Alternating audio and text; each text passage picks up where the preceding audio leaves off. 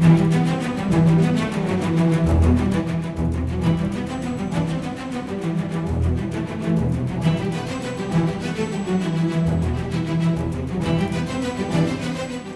to the Spirit World, answering your questions on angels, demons, and how the spiritual and physical worlds interact. And now your hosts, Debbie Georgianni and Adam Blai.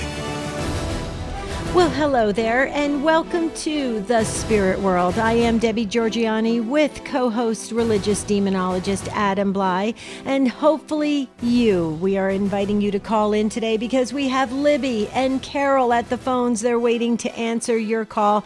We're talking about Our Lady's role in spiritual warfare, Mary's role in spiritual warfare under specific titles of Our Lady. Very interesting angle. Adam has a teaching prepared for us, and then we'll get to the phones. But Adam, we always begin with the St. Michael prayer. In the name of the Father, and of the Son, and of the Holy Spirit. St. Michael the Archangel, defend us in battle. Be our protection against the wickedness and snares of the devil. May God rebuke him, we humbly pray. And do thou, O Prince of the heavenly host, by the power of God, cast into hell Satan and all the evil spirits who prowl about the world, seeking the ruin of souls. Amen. In the name of the Father, and the Son, and the Holy Spirit. Amen. Amen. Okay, so Adam, this is how it rolls for our new Spirit World listeners. We are a live call-in show. We're heard on the EWTN Global Catholic Radio Network. We're so happy about that. So that means that we will be getting calls from all around the world. And here is the number, because Libby and Carol, they are ready.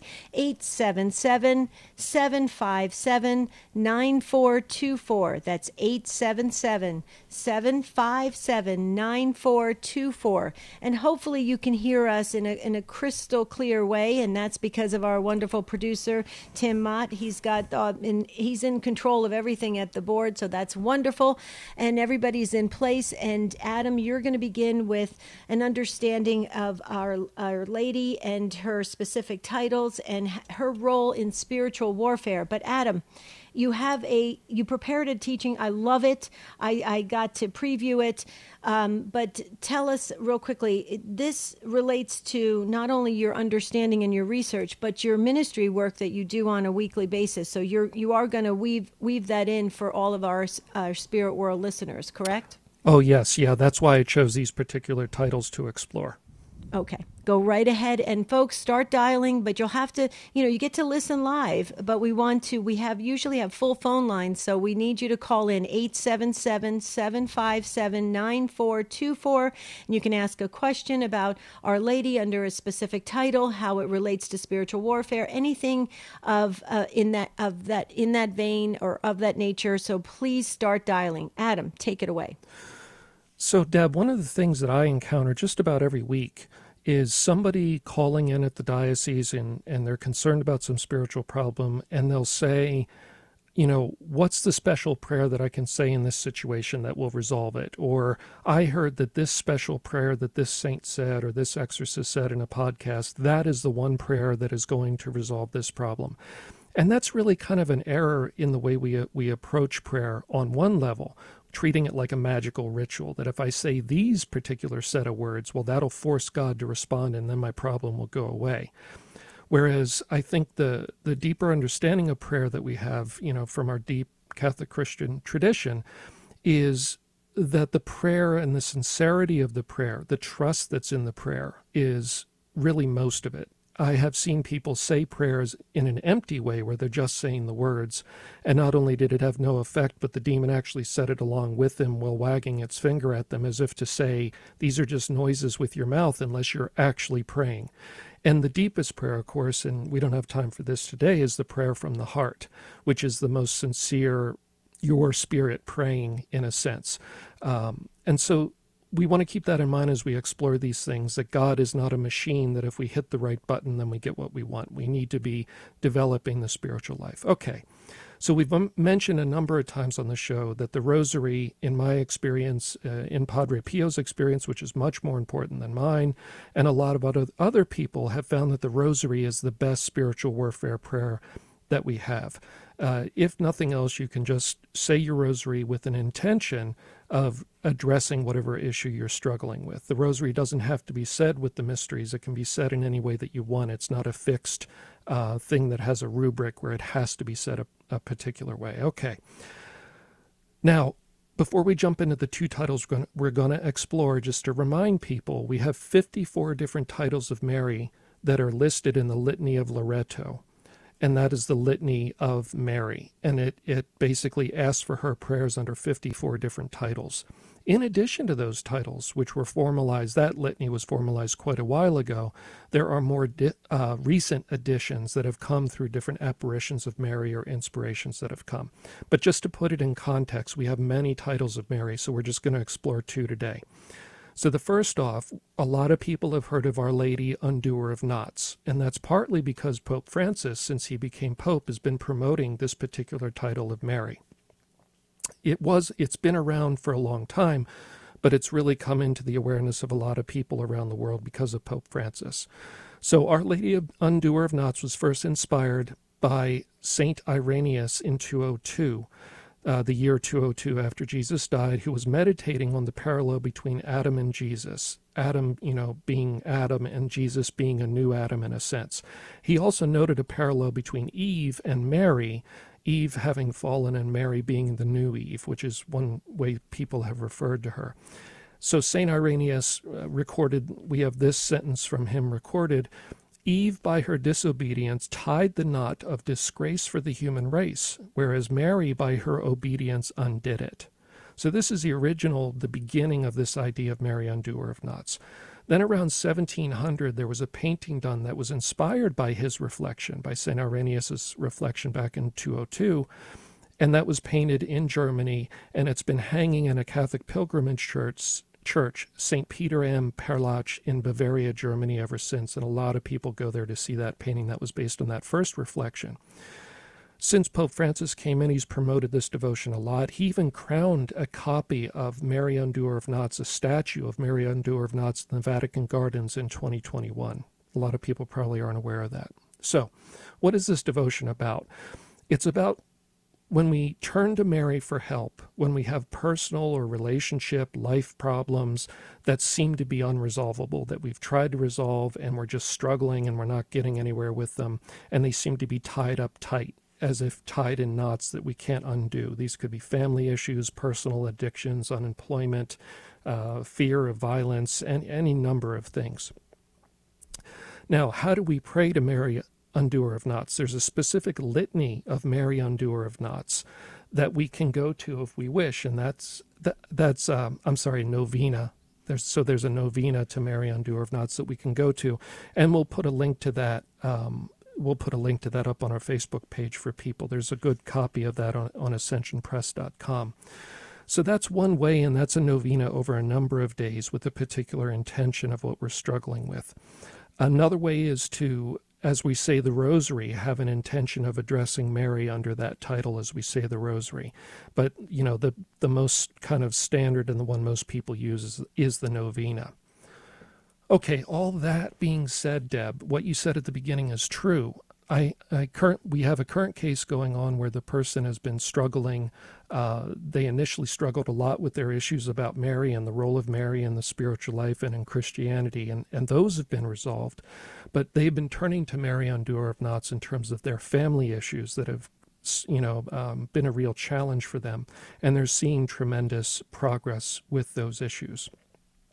So when people are going through spiritual warfare, in particular, I see that they have issues with doubt. They have issues with distrusting God because they've kind of felt like they've asked God for help and they're still suffering. People that despair eventually and they're struggling with despair and just giving up. People that have fear of the spiritual warfare or the problems that they're going through. Mary Undoer of Knots has helped many people Mary has helped many people under that title with these personal aspects of spiritual warfare. Because spiritual warfare isn't just about saying prayers, it's about where I am at psychologically and emotionally in my relationship with God as I'm going through spiritual warfare and doing things. So again, Our Lady Undoer of Knots, there is a novena that we'll put a link to for people that they can do over a number of days with a particular intention of whatever you're struggling with. Okay. Our Lady of Sorrows is the other one that I wanted to touch on today. And that is, the feast day of that is September 15th, which is the day after the Feast of the Holy Cross. And that's on purpose. The church put it there because it's such a close association. So Our Lady of Sorrows was first referenced by Simeon when Simeon told Mary in the temple in Luke 2:35, you yourself a sword will pierce. This was the first sorrow of Mary, that they were bringing Jesus to the temple, to go through the proper rituals, the Jewish rituals at the time. And Simeon basically said, you're going to be pierced with a sword. Your heart will be pierced with a sword. And that, that was the first kind of scriptural reference to her sorrows that were coming, of course, when he was crucified and all the suffering he went through. The devotion to Our Lady of Sorrows, really in terms of within the life of the church after Jesus, was written down by St. Anselm, who was a doctor of the church in the early 12th century. And he kind of started to formalize a devotion to Our Lady of Sorrows. By the 14th century, so the 1300s, 7 sorrows of Mary were associated with the feast day. So initially it was just that scriptural reference to Simeon saying you're going to suffer greatly because he was foreseeing the suffering that she would go through. But by the 14th century, it was expanded into that prediction of her sorrow in the temple, the flight into Egypt, losing Jesus for 3 days in the temple, encountering Jesus as he's carrying the cross, standing at the foot of the cross, receiving his body as it's taken down from the cross, and watching his burial. So those are the sorrows of Mary that were expanded in the 14th century. Also in the 14th century, after the church kind of expanded those, Mary visited St. Bridget of Sweden. Now, here's where it gets very specific and important, Deb. A lot of people have heard of Our Lady of Sorrows, but they don't know the specifics of the promise. Those who say 7 Hail Marys daily while meditating on her sorrows that we just went over would receive her help in a number of ways. And here's the promises. Hopefully we'll get to these before the music starts. She'll grant peace to their families. They'll be enlightened about the divine mysteries. She will console them in their pains and accompany them in their work. She will give them as much as they ask for, as long as it doesn't oppose her Son's will or the sanctification of their souls, will defend them in their spiritual battles with the infernal enemy, and will protect them at every instant of their lives. And that's the big one for spiritual warfare. It's the one title of Mary that promises her protection against the infernal enemy in our spiritual battles. She will visibly help them at the moment of their death, and they will see the face of their mother at that time. And she also told St. Bridget, I have obtained this grace from my Son, that those who propagate this devotion to my tears and sorrows will be taken directly from this earthly life to earthly happiness, since all their sins will be forgiven and my Son will be their eternal consolation and joy. So I know that's a big mouthful. Is there any part you want to amplify on, Deb?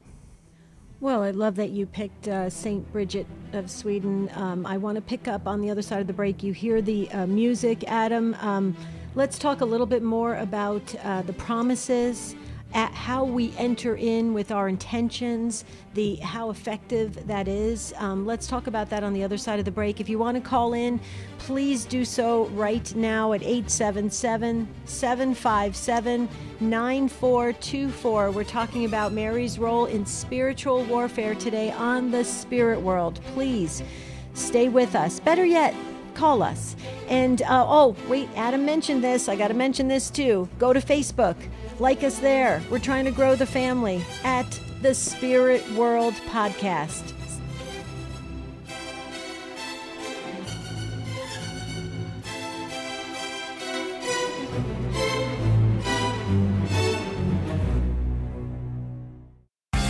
Atheists claim theists are essentially no different than atheists because we reject gods too, such as Greek and Roman gods. But this is plain absurdity. What's our reason? First, it's an abuse of language.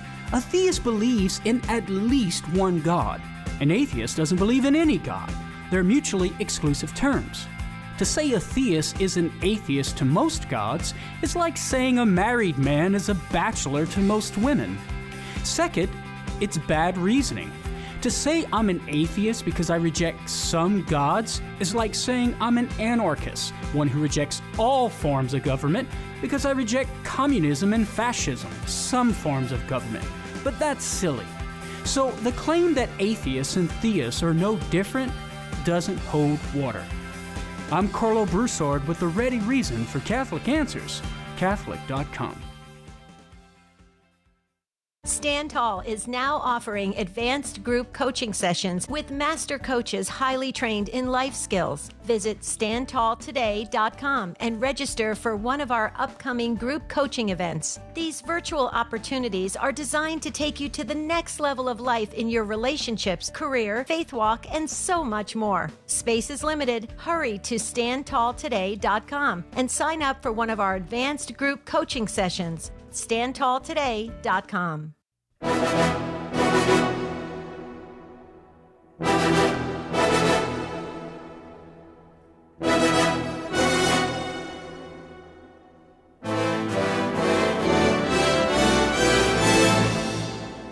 Spirit World continues with Debbie Georgianni and Adam Blai. If you have a question for the show, call 877-757-9424 or email tsw@grnonline.com. We're so glad you're with us on The Spirit World. I'm Debbie Georgianni with co-host Adam Blai, and you, because you are lighting up the phones, that's great. There are so many moving parts to this show, Adam, and it goes so quickly that I'm trying to keep everything, with a nice, steady pace. So we'll get to the phones in a moment. So Christina, Claire, and the others, hang on, don't go anywhere. Adam, you shared that we were going to be posting the links on our Facebook page. So I shared with the Spirit World listeners that they can go to Facebook, like us at the Spirit World Podcast, and pick up those links right there. Also, Adam, I shared that I absolutely love that you brought in St. Bridget of Sweden. I absolutely love her. And I wanted you to pick up a little bit, but tell us how much more you want to share before we go to the phones. I just want to give our listeners a chance to call in and get ready. Yeah, I agree with you. St. Bridget of Sweden is a great saint to look into. And I guess the final thing I would say, Deb, we kind of quickly went through the history of just two of Mary's titles and some of the things associated with them. And I just wanted to encourage people that, as you explore your relationship with Mary, there are many other titles and many other aspects of her, and, that are shown in Scripture and that people have tapped into down through the centuries. So don't feel that you just have to stop there. You can explore novenas and litanies connected with other titles of Mary and look at the devotions that have come forward from those. And there are promises connected with other titles too. So it's a beautiful treasury that our church has given us down through, so many centuries of development that the Holy Spirit has brought forward. So don't stop there. This is just a primer to start to deepen your relationship with Mary in all of her aspects. Mm-hmm. Do you want to get into a little bit about our disposition and what we are to think about and expect? Because I think sometimes people will go into these devotions or this understanding of the promises that are associated with it, and then they think, do I have to do this to get that? Do I have to make sure I show up at just the right time with the right frame of mind, or I'm not going to receive? Talk a little bit about that, Adam, because I want to give people a sense of peace and hope and joy as we live our faith. It really should be something that, just like how we breathe in, we breathe out. It's something that is part of our being rather than something we're doing to get.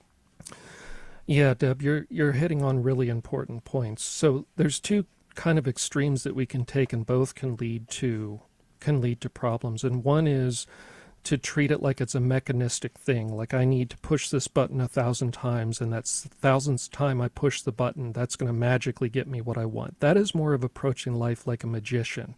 The magical approach to life is I do X, Y, and Z, and I get this result, guaranteed.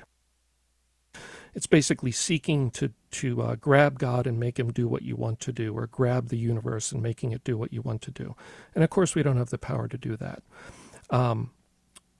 Another way is to say, the other end where there's just intention and you're not really doing or saying anything in particular, that also I think can be an error. And what God gives us, and Jesus gave us in the Our Father, he said, when you pray, pray this way. He gave us particular words, but they're not words that, again, are a magical incantation.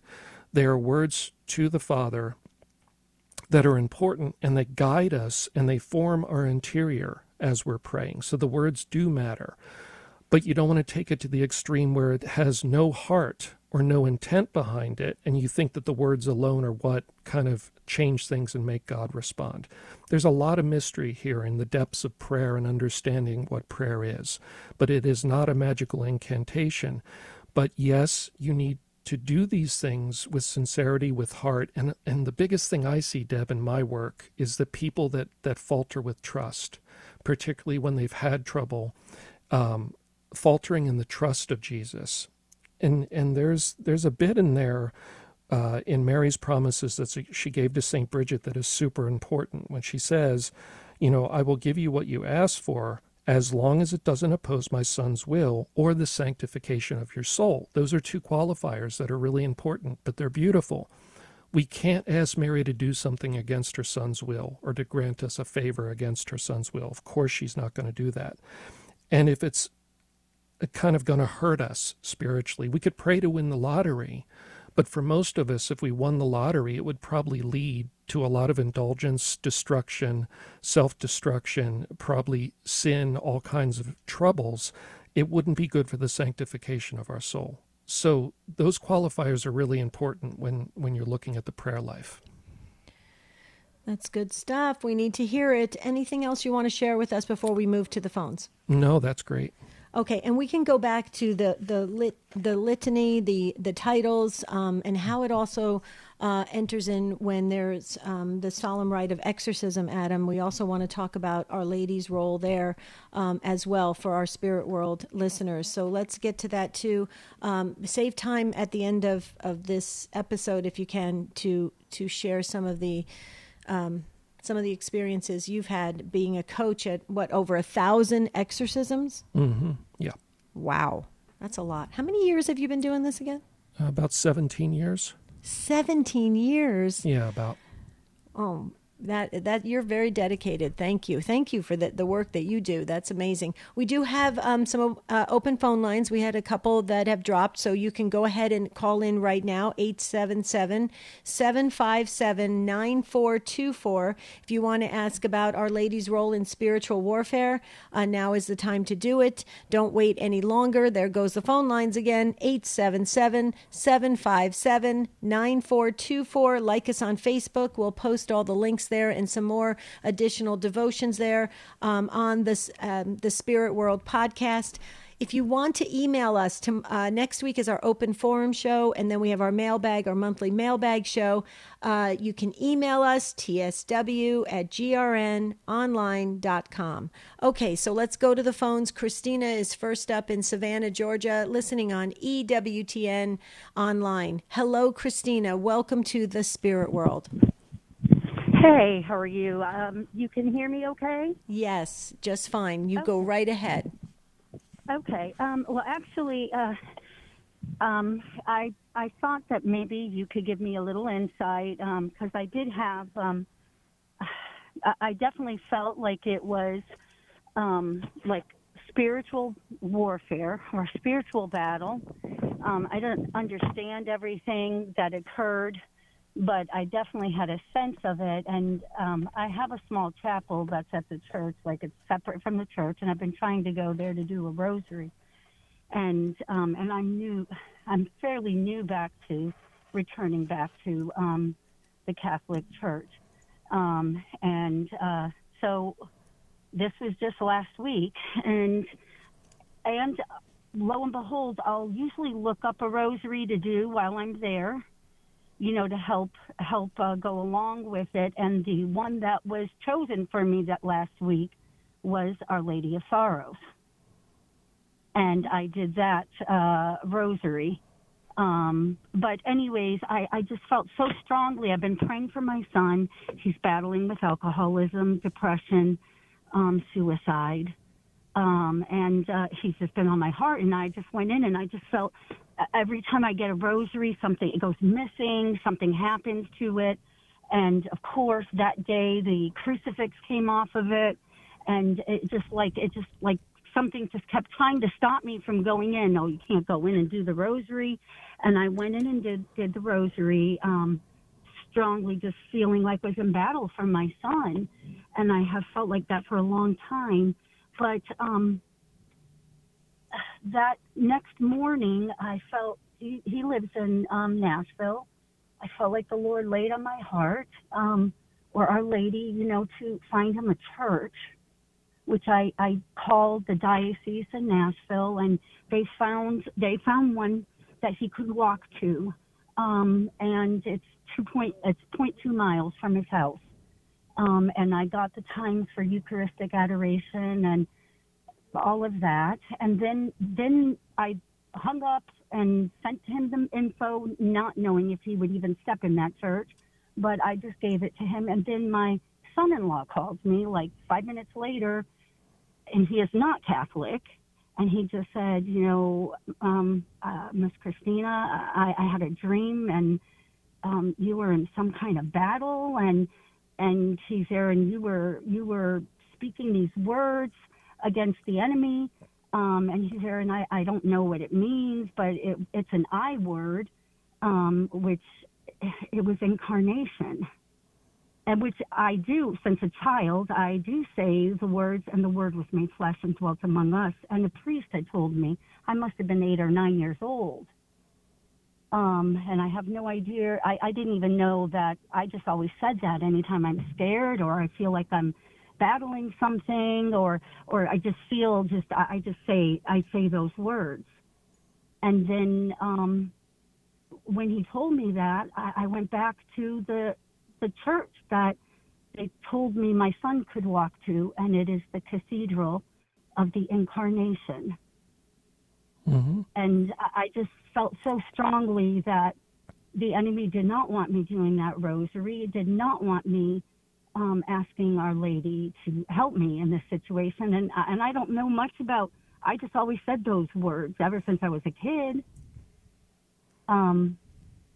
So I just thought I'd share that and see if there's just any insight to that, or if there was anything.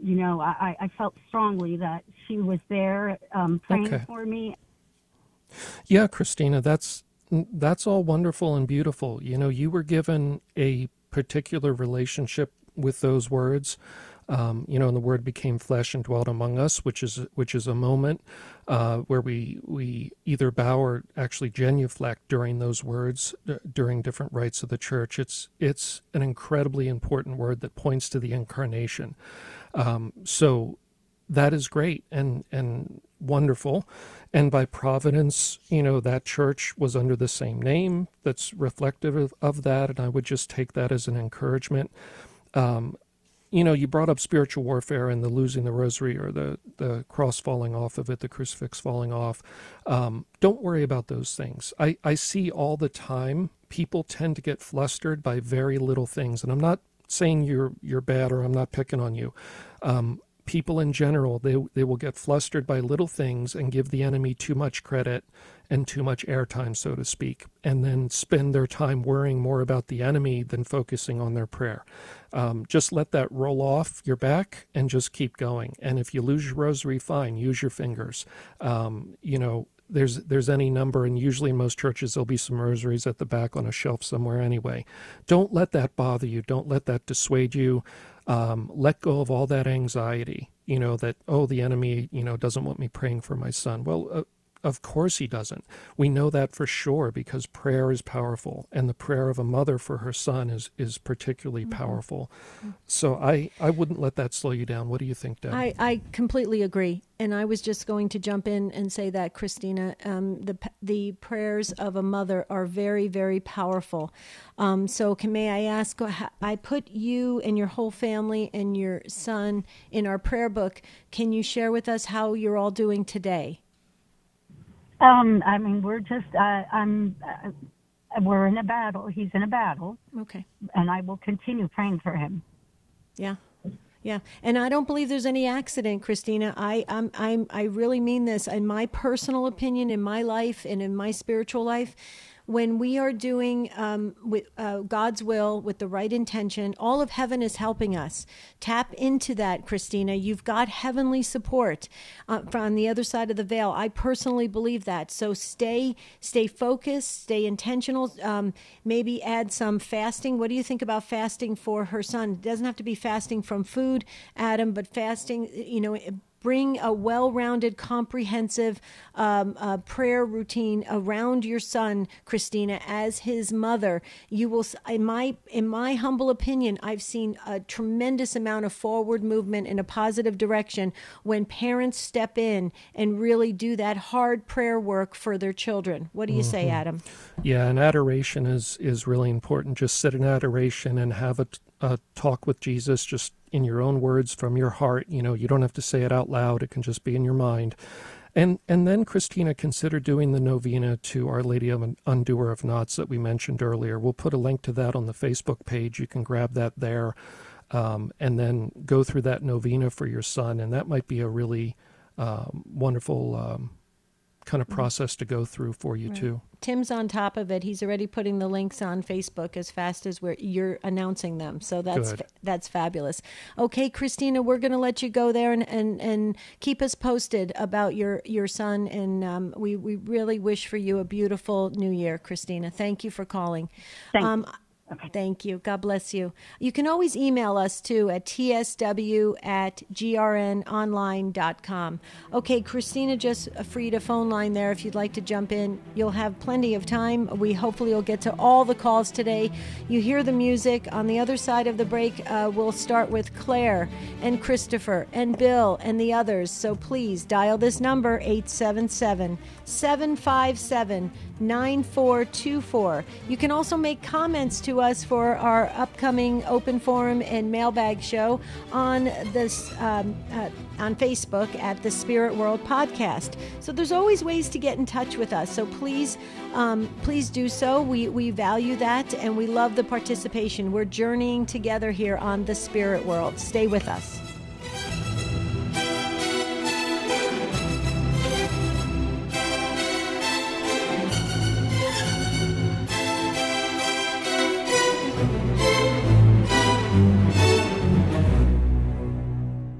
This is Mike and Alicia Hernan with the Messy Family Minute. St. John Paul II tells us that family is the school of virtue, but for many parents, it feels like a school of warfare. Siblings, no matter what the age, tend to have conflicts with each other over an endless number of issues. We're here to tell you, first of all, even though it feels like your children will never get along, they can be best friends someday. The fighting doesn't last forever, but you will need to be proactive in developing strong ties between siblings. First of all, give them the tools they need to resolve conflict. That means teaching them how to listen to others, how to ask forgiveness, and how to take responsibility for their own actions. Second, resist rushing in to solve every conflict for them. They need to learn how to figure things out for themselves. And last, keep perspective. These children will be in relationship with each other for a long time. And if they aren't getting along when they are 4 or 6, don't lose heart. They will have years to figure it out with your guidance. For more resources and ideas on resolving conflict with kids, visit us at messyfamilyminute.org. Have you heard about life coaching? Hi, this is Coach Felicity with your Stand Tall Today Coaching Minute. Coaching is one of the things Jesus did with his disciples. Whenever they were stuck, overwhelmed, or even struggling a bit, Jesus asked questions that brought clarity and hope. He then used ongoing conversations that helped them to navigate the path and completely change their lives. Just like the disciples, we too can find ourselves feeling stuck, overwhelmed, and struggling a bit. Maybe you need help in your marriage or with a parenting issue. You're navigating a loss, you want to improve your health, or advance your career. At StandTallToday.com, our experienced coaches will help you to take another look at life, renew your hope, get past those challenges, and step into living abundantly. You can find out more about coaching and schedule a free introductory call by visiting us at StandTallToday.com. Listen, life is too short to stay stuck. Contact us at StandTallToday.com.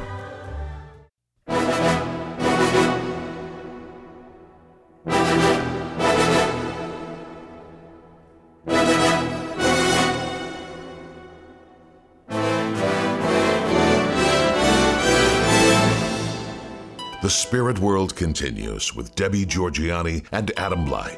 If you have a question for the show, call 877-757-9424 or email tsw@grnonline.com. 54 titles for Our Lady. And Adam, you focused actually on Lady Undoer of Knots and Our Lady of Sorrows, and there's so many more, which is so interesting. We're going to have to do shows. I think we should do a show almost once a month on Our Lady for the rest of this year, so we can really explore all the different the different angles and the different importance that Our Lady plays in our roles, depending on where what we're doing in life, right? So so we can always relate to our spiritual mom. I love that. But Adam, we've got Christopher who's coming up shortly about the Bridgetine Rosary. So we're going to be talking about that, the six-decade rosary. So we'll talk about that. Christopher, hang on, because Claire got in right before you, listening on the Guadalupe Radio Network app. Hi, Claire. Welcome to the show. Hi. Can you hear me? Yes, we can. Go right ahead. Okay. Yes, because I'm hearing you guys with kind of like an echoing effect. Like I'm hearing you double, so I'll just go ahead and talk. Okay. We're sorry about that, but if it's okay, we can hear you perfectly. So go right ahead and ask your question or comment. Okay. I had started the process a couple years back to have some prayer said over me. There's a priest in our diocese who has like a deliverance prayer. I'm calling it that. I don't know if that's what he would call it.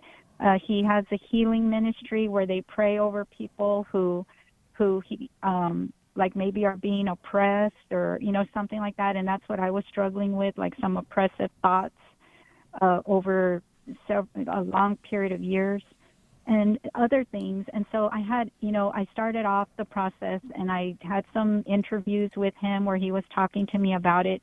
And then I even met with his team. It was a lady that kind of helps him. And I don't know that she does any of the praying, but another priest that was in training, but then I heard one of your shows, Debbie, where you were saying that it was dangerous to have people lay hands on you, and I sort of backed off from the process. Mm-hmm. So I wanted to know, I'm still struggling so much with those same issues, and I wanted to go back and have them pray over me, but I'm sort of skittish about it because of what I heard. It made sense when you said it. Mm-hmm. So... Mm-hmm. Right. Well, let me share, Claire, why I said it and maybe and the understanding behind it, because my co-host Adam Bly is the one who first introduced that concept to me, but he has a reason behind it. And Adam, can you share with Claire the backstory of that? Of it's not about having priests lay hands on us and deliverance prayer, but if we have, just regular friends or neighbors or somebody of that nature laying hands on us or actually touching us, they could be transferring their own spiritual status, in essence, over to us in some way if we are open to that, and that can be problematic. So can you explain that in much better terms to Claire, because I want her to feel at peace, and if she feels drawn to going back to that priest that she trusts, I want her to feel that comfort and confidence. Yeah, sure. So Claire, the thing that we had said, it touches on the idea of authority and submitting to authority.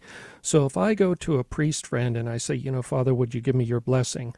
When he gives me his blessing, even if he lays his hand on me, it's the church giving me the blessing, because I'm asking him as a priest of the Church of Jesus to give me that blessing. And so his particular spiritual baggage doesn't matter in that context, because I'm asking him to do a priestly function. This is in its most full form when we think of things like the Mass. The validity of the Mass and the effect of the Mass is independent of the priest and their particular human weaknesses. Okay, so when I go to somebody who's acting as a minister of the church, particularly if their hands are consecrated through being ordained a minister of the church, I'm submitting to the church. No problem there. Don't be afraid to do that, Claire.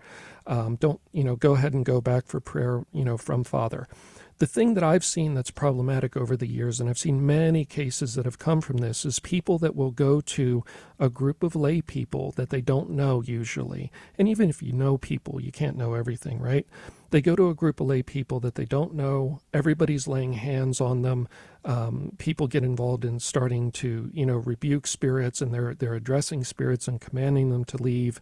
And when you let somebody lay their hands on you and you're asking for prayer, you're submitting to their spiritual authority.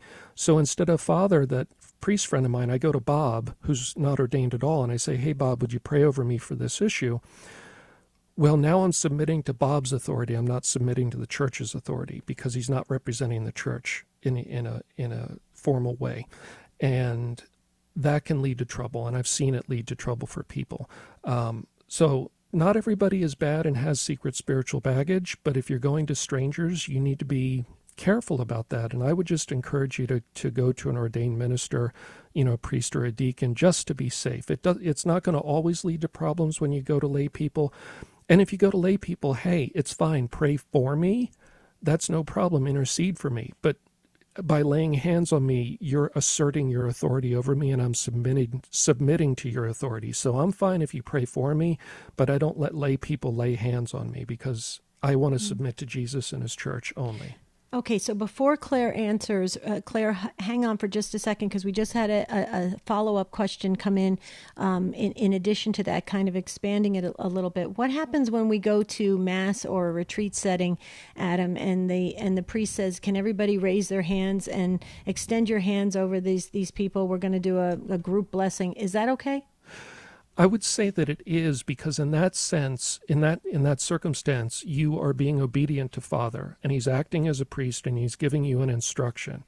And so at that point, I think the grace of being submitting to Father in that context brings that protection, because you're being obedient to a priest. Okay. And so I think that's different. All right, but hold on a second. Now let's take it back to Claire's case, okay? So Claire's going to this priest that she trusts. He has a deliverance kind of prayer ministry.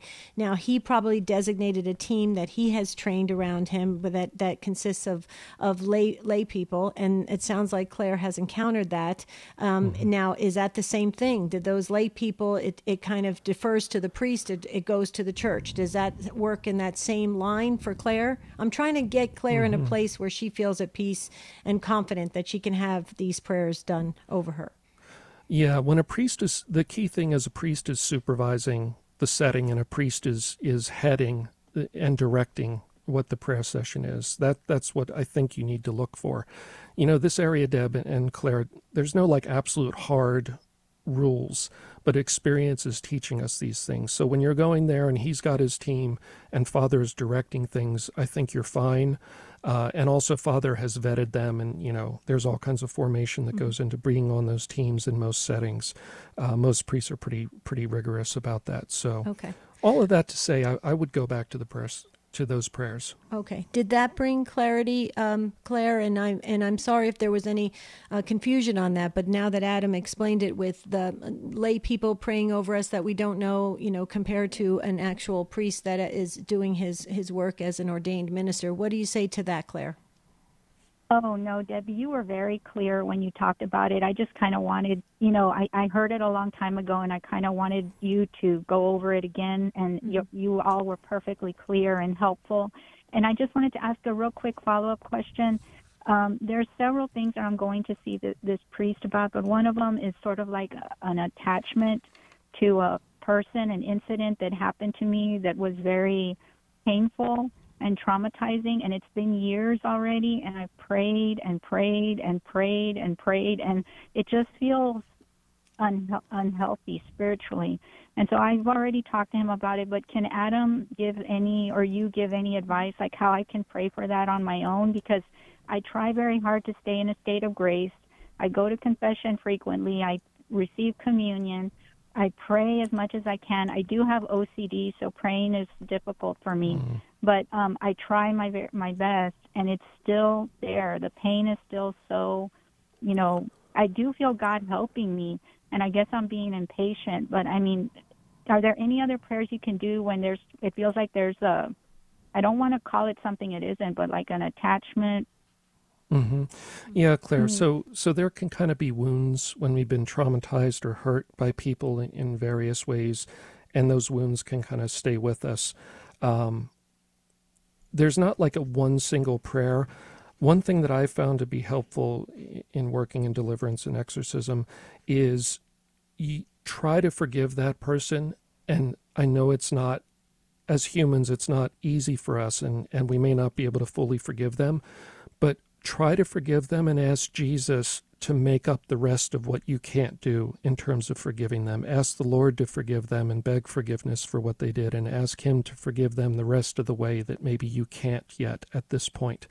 Because, the enemy holds on to the two sides of this coin. One is our sins and one is the sins of others. And if we hold on to our sins, the enemy can hold on to us. And if we hold on to the wounds from other people's sins against us, he also can hold on to those. And so, I understand, especially with the OCD, it's difficult for you. Can't just snap your fingers and be free of those memories. But again, try to forgive and ask Jesus to make up the rest, and then also work in therapy on, the emotional and psychological aspects of this, because sometimes those can really be stuck points too. I completely agree, Claire, to get a team around you to help you with all that, the thoughts and kind of those things that just keep going around and around. I can relate, Claire. I can understand exactly what you're saying. The one thing I will say, though, is what Adam shared about we do our part and then ask Jesus to step in and he does the rest. That has been golden for me. And Adam said it so eloquently, Claire, but the way I do it is I say, okay, Lord, I'm going to give like this little pebble in the pond and you're going to take care of the rest, because I can't do it, because I'm feeling all the anger, all that kind of stuff, and the emotions and the memories and everything. And Claire, it's been wonderful. And I will tell you that the pain, I have turned it around. It's a process. It's a daily process, but use that pain to work for you rather than against you, and to advance you spiritually, because if you can get through it, if you can weather it, if you can stay faithful like you're doing, the blessings, I believe, will flow on this side of the veil, and also when you get into eternity. So Claire, God bless you. I put you in the book. I'm going to be praying. So we've got your back in prayer, okay? Thank you, guys. I love you both, and keep up the great work. God bless you both. God bless you. Thank you. We love you too, Claire. Happy New Year. Thank you so much. Christopher is up next talking about the St. Bridget 6-decade rosary. And Christopher's in Seattle, Washington on the iCatholic radio app. Hi, Christopher. Thanks for waiting and welcome. Hello. Can you hear me? Yes, go right ahead. Oh, I'm a big devotee of Mary. I do the rosary for years. I've done it every morning. But last week I bought online a 6-decade rosary.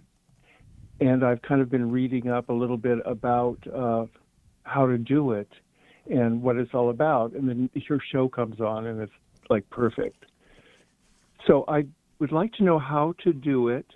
It's 6 decades. I guess that there's also a 7-decade. I've been reading a little bit about it.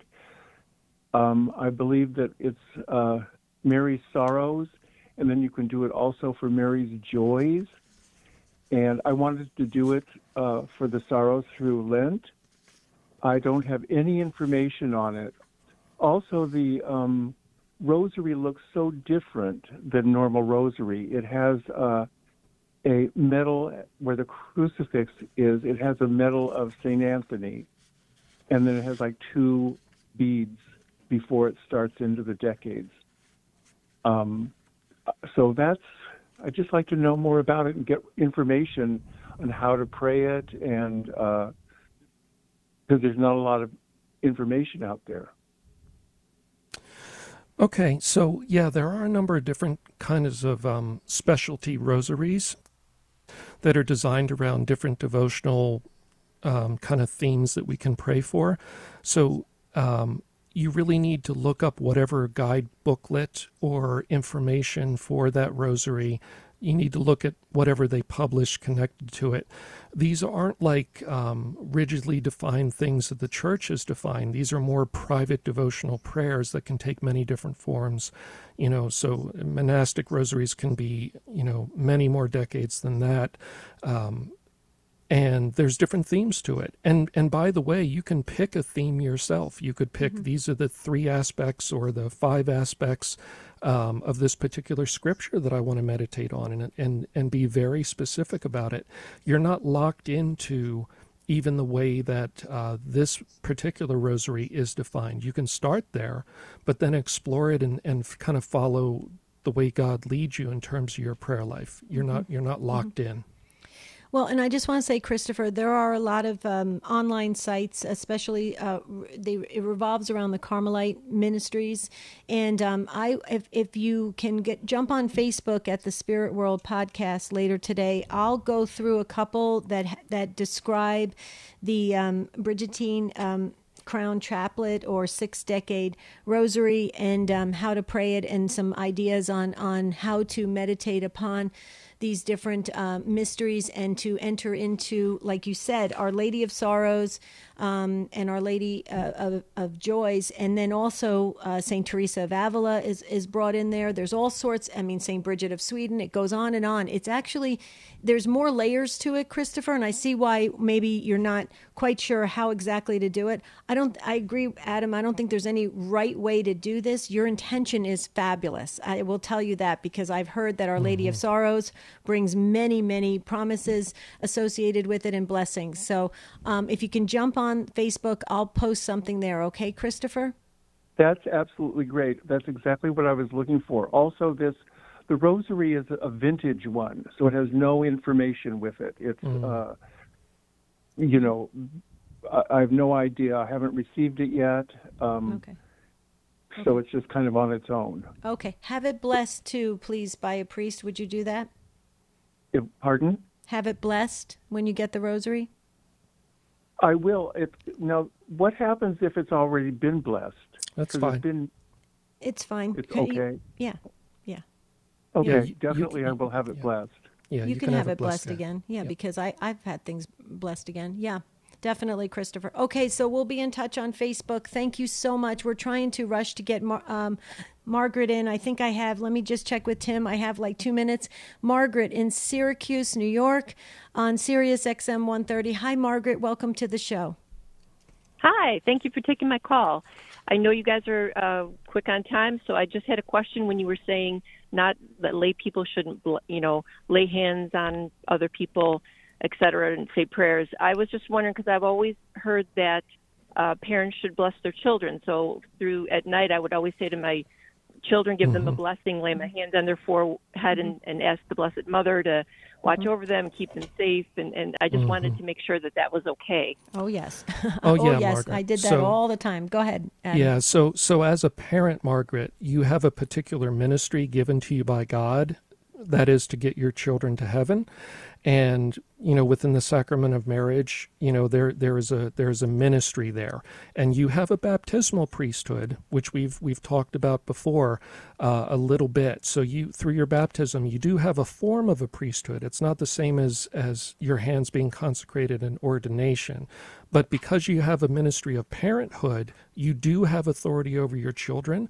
Before they reach the age of reason, you have complete authority to choose for them, which is why you can baptize a baby without asking its permission. Obviously, they wouldn't be able to respond anyway, but you have that complete authority till they reach the age of reason, which is usually 7 years old. And even after that, you have a lot of authority to bless them. So parents, don't be afraid to lay hands on your children and pray for them in various ways. And if I could just super quick, Deb, but we had a priest write in and reiterate what we had said on the air, that when there's lay members of the priest team that are under his direction, that's fine. That's a different thing, because they're working in obedience to the church. Right. And generally those lay teams are not giving direct commands to the demon. They are doing intercessory prayers, essentially, Jesus, please free this person, which is a different type of prayer. Wow.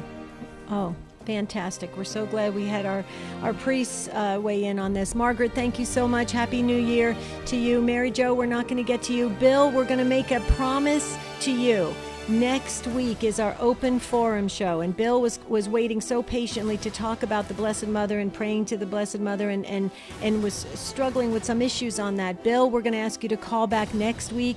It's an open forum. We'll put you to the front of the line, okay? We promise you that. We just let Carol and Libby know that Bill gets to the front of the line. Thanks, you guys. You did a great job. Thank you, Carol. Thank you, Libby. Thank you, Tim, our producer. And this is for Adam Bly. I'm Debbie Georgiani. Until next Saturday, have a beautiful and blessed week. We'll see you real soon.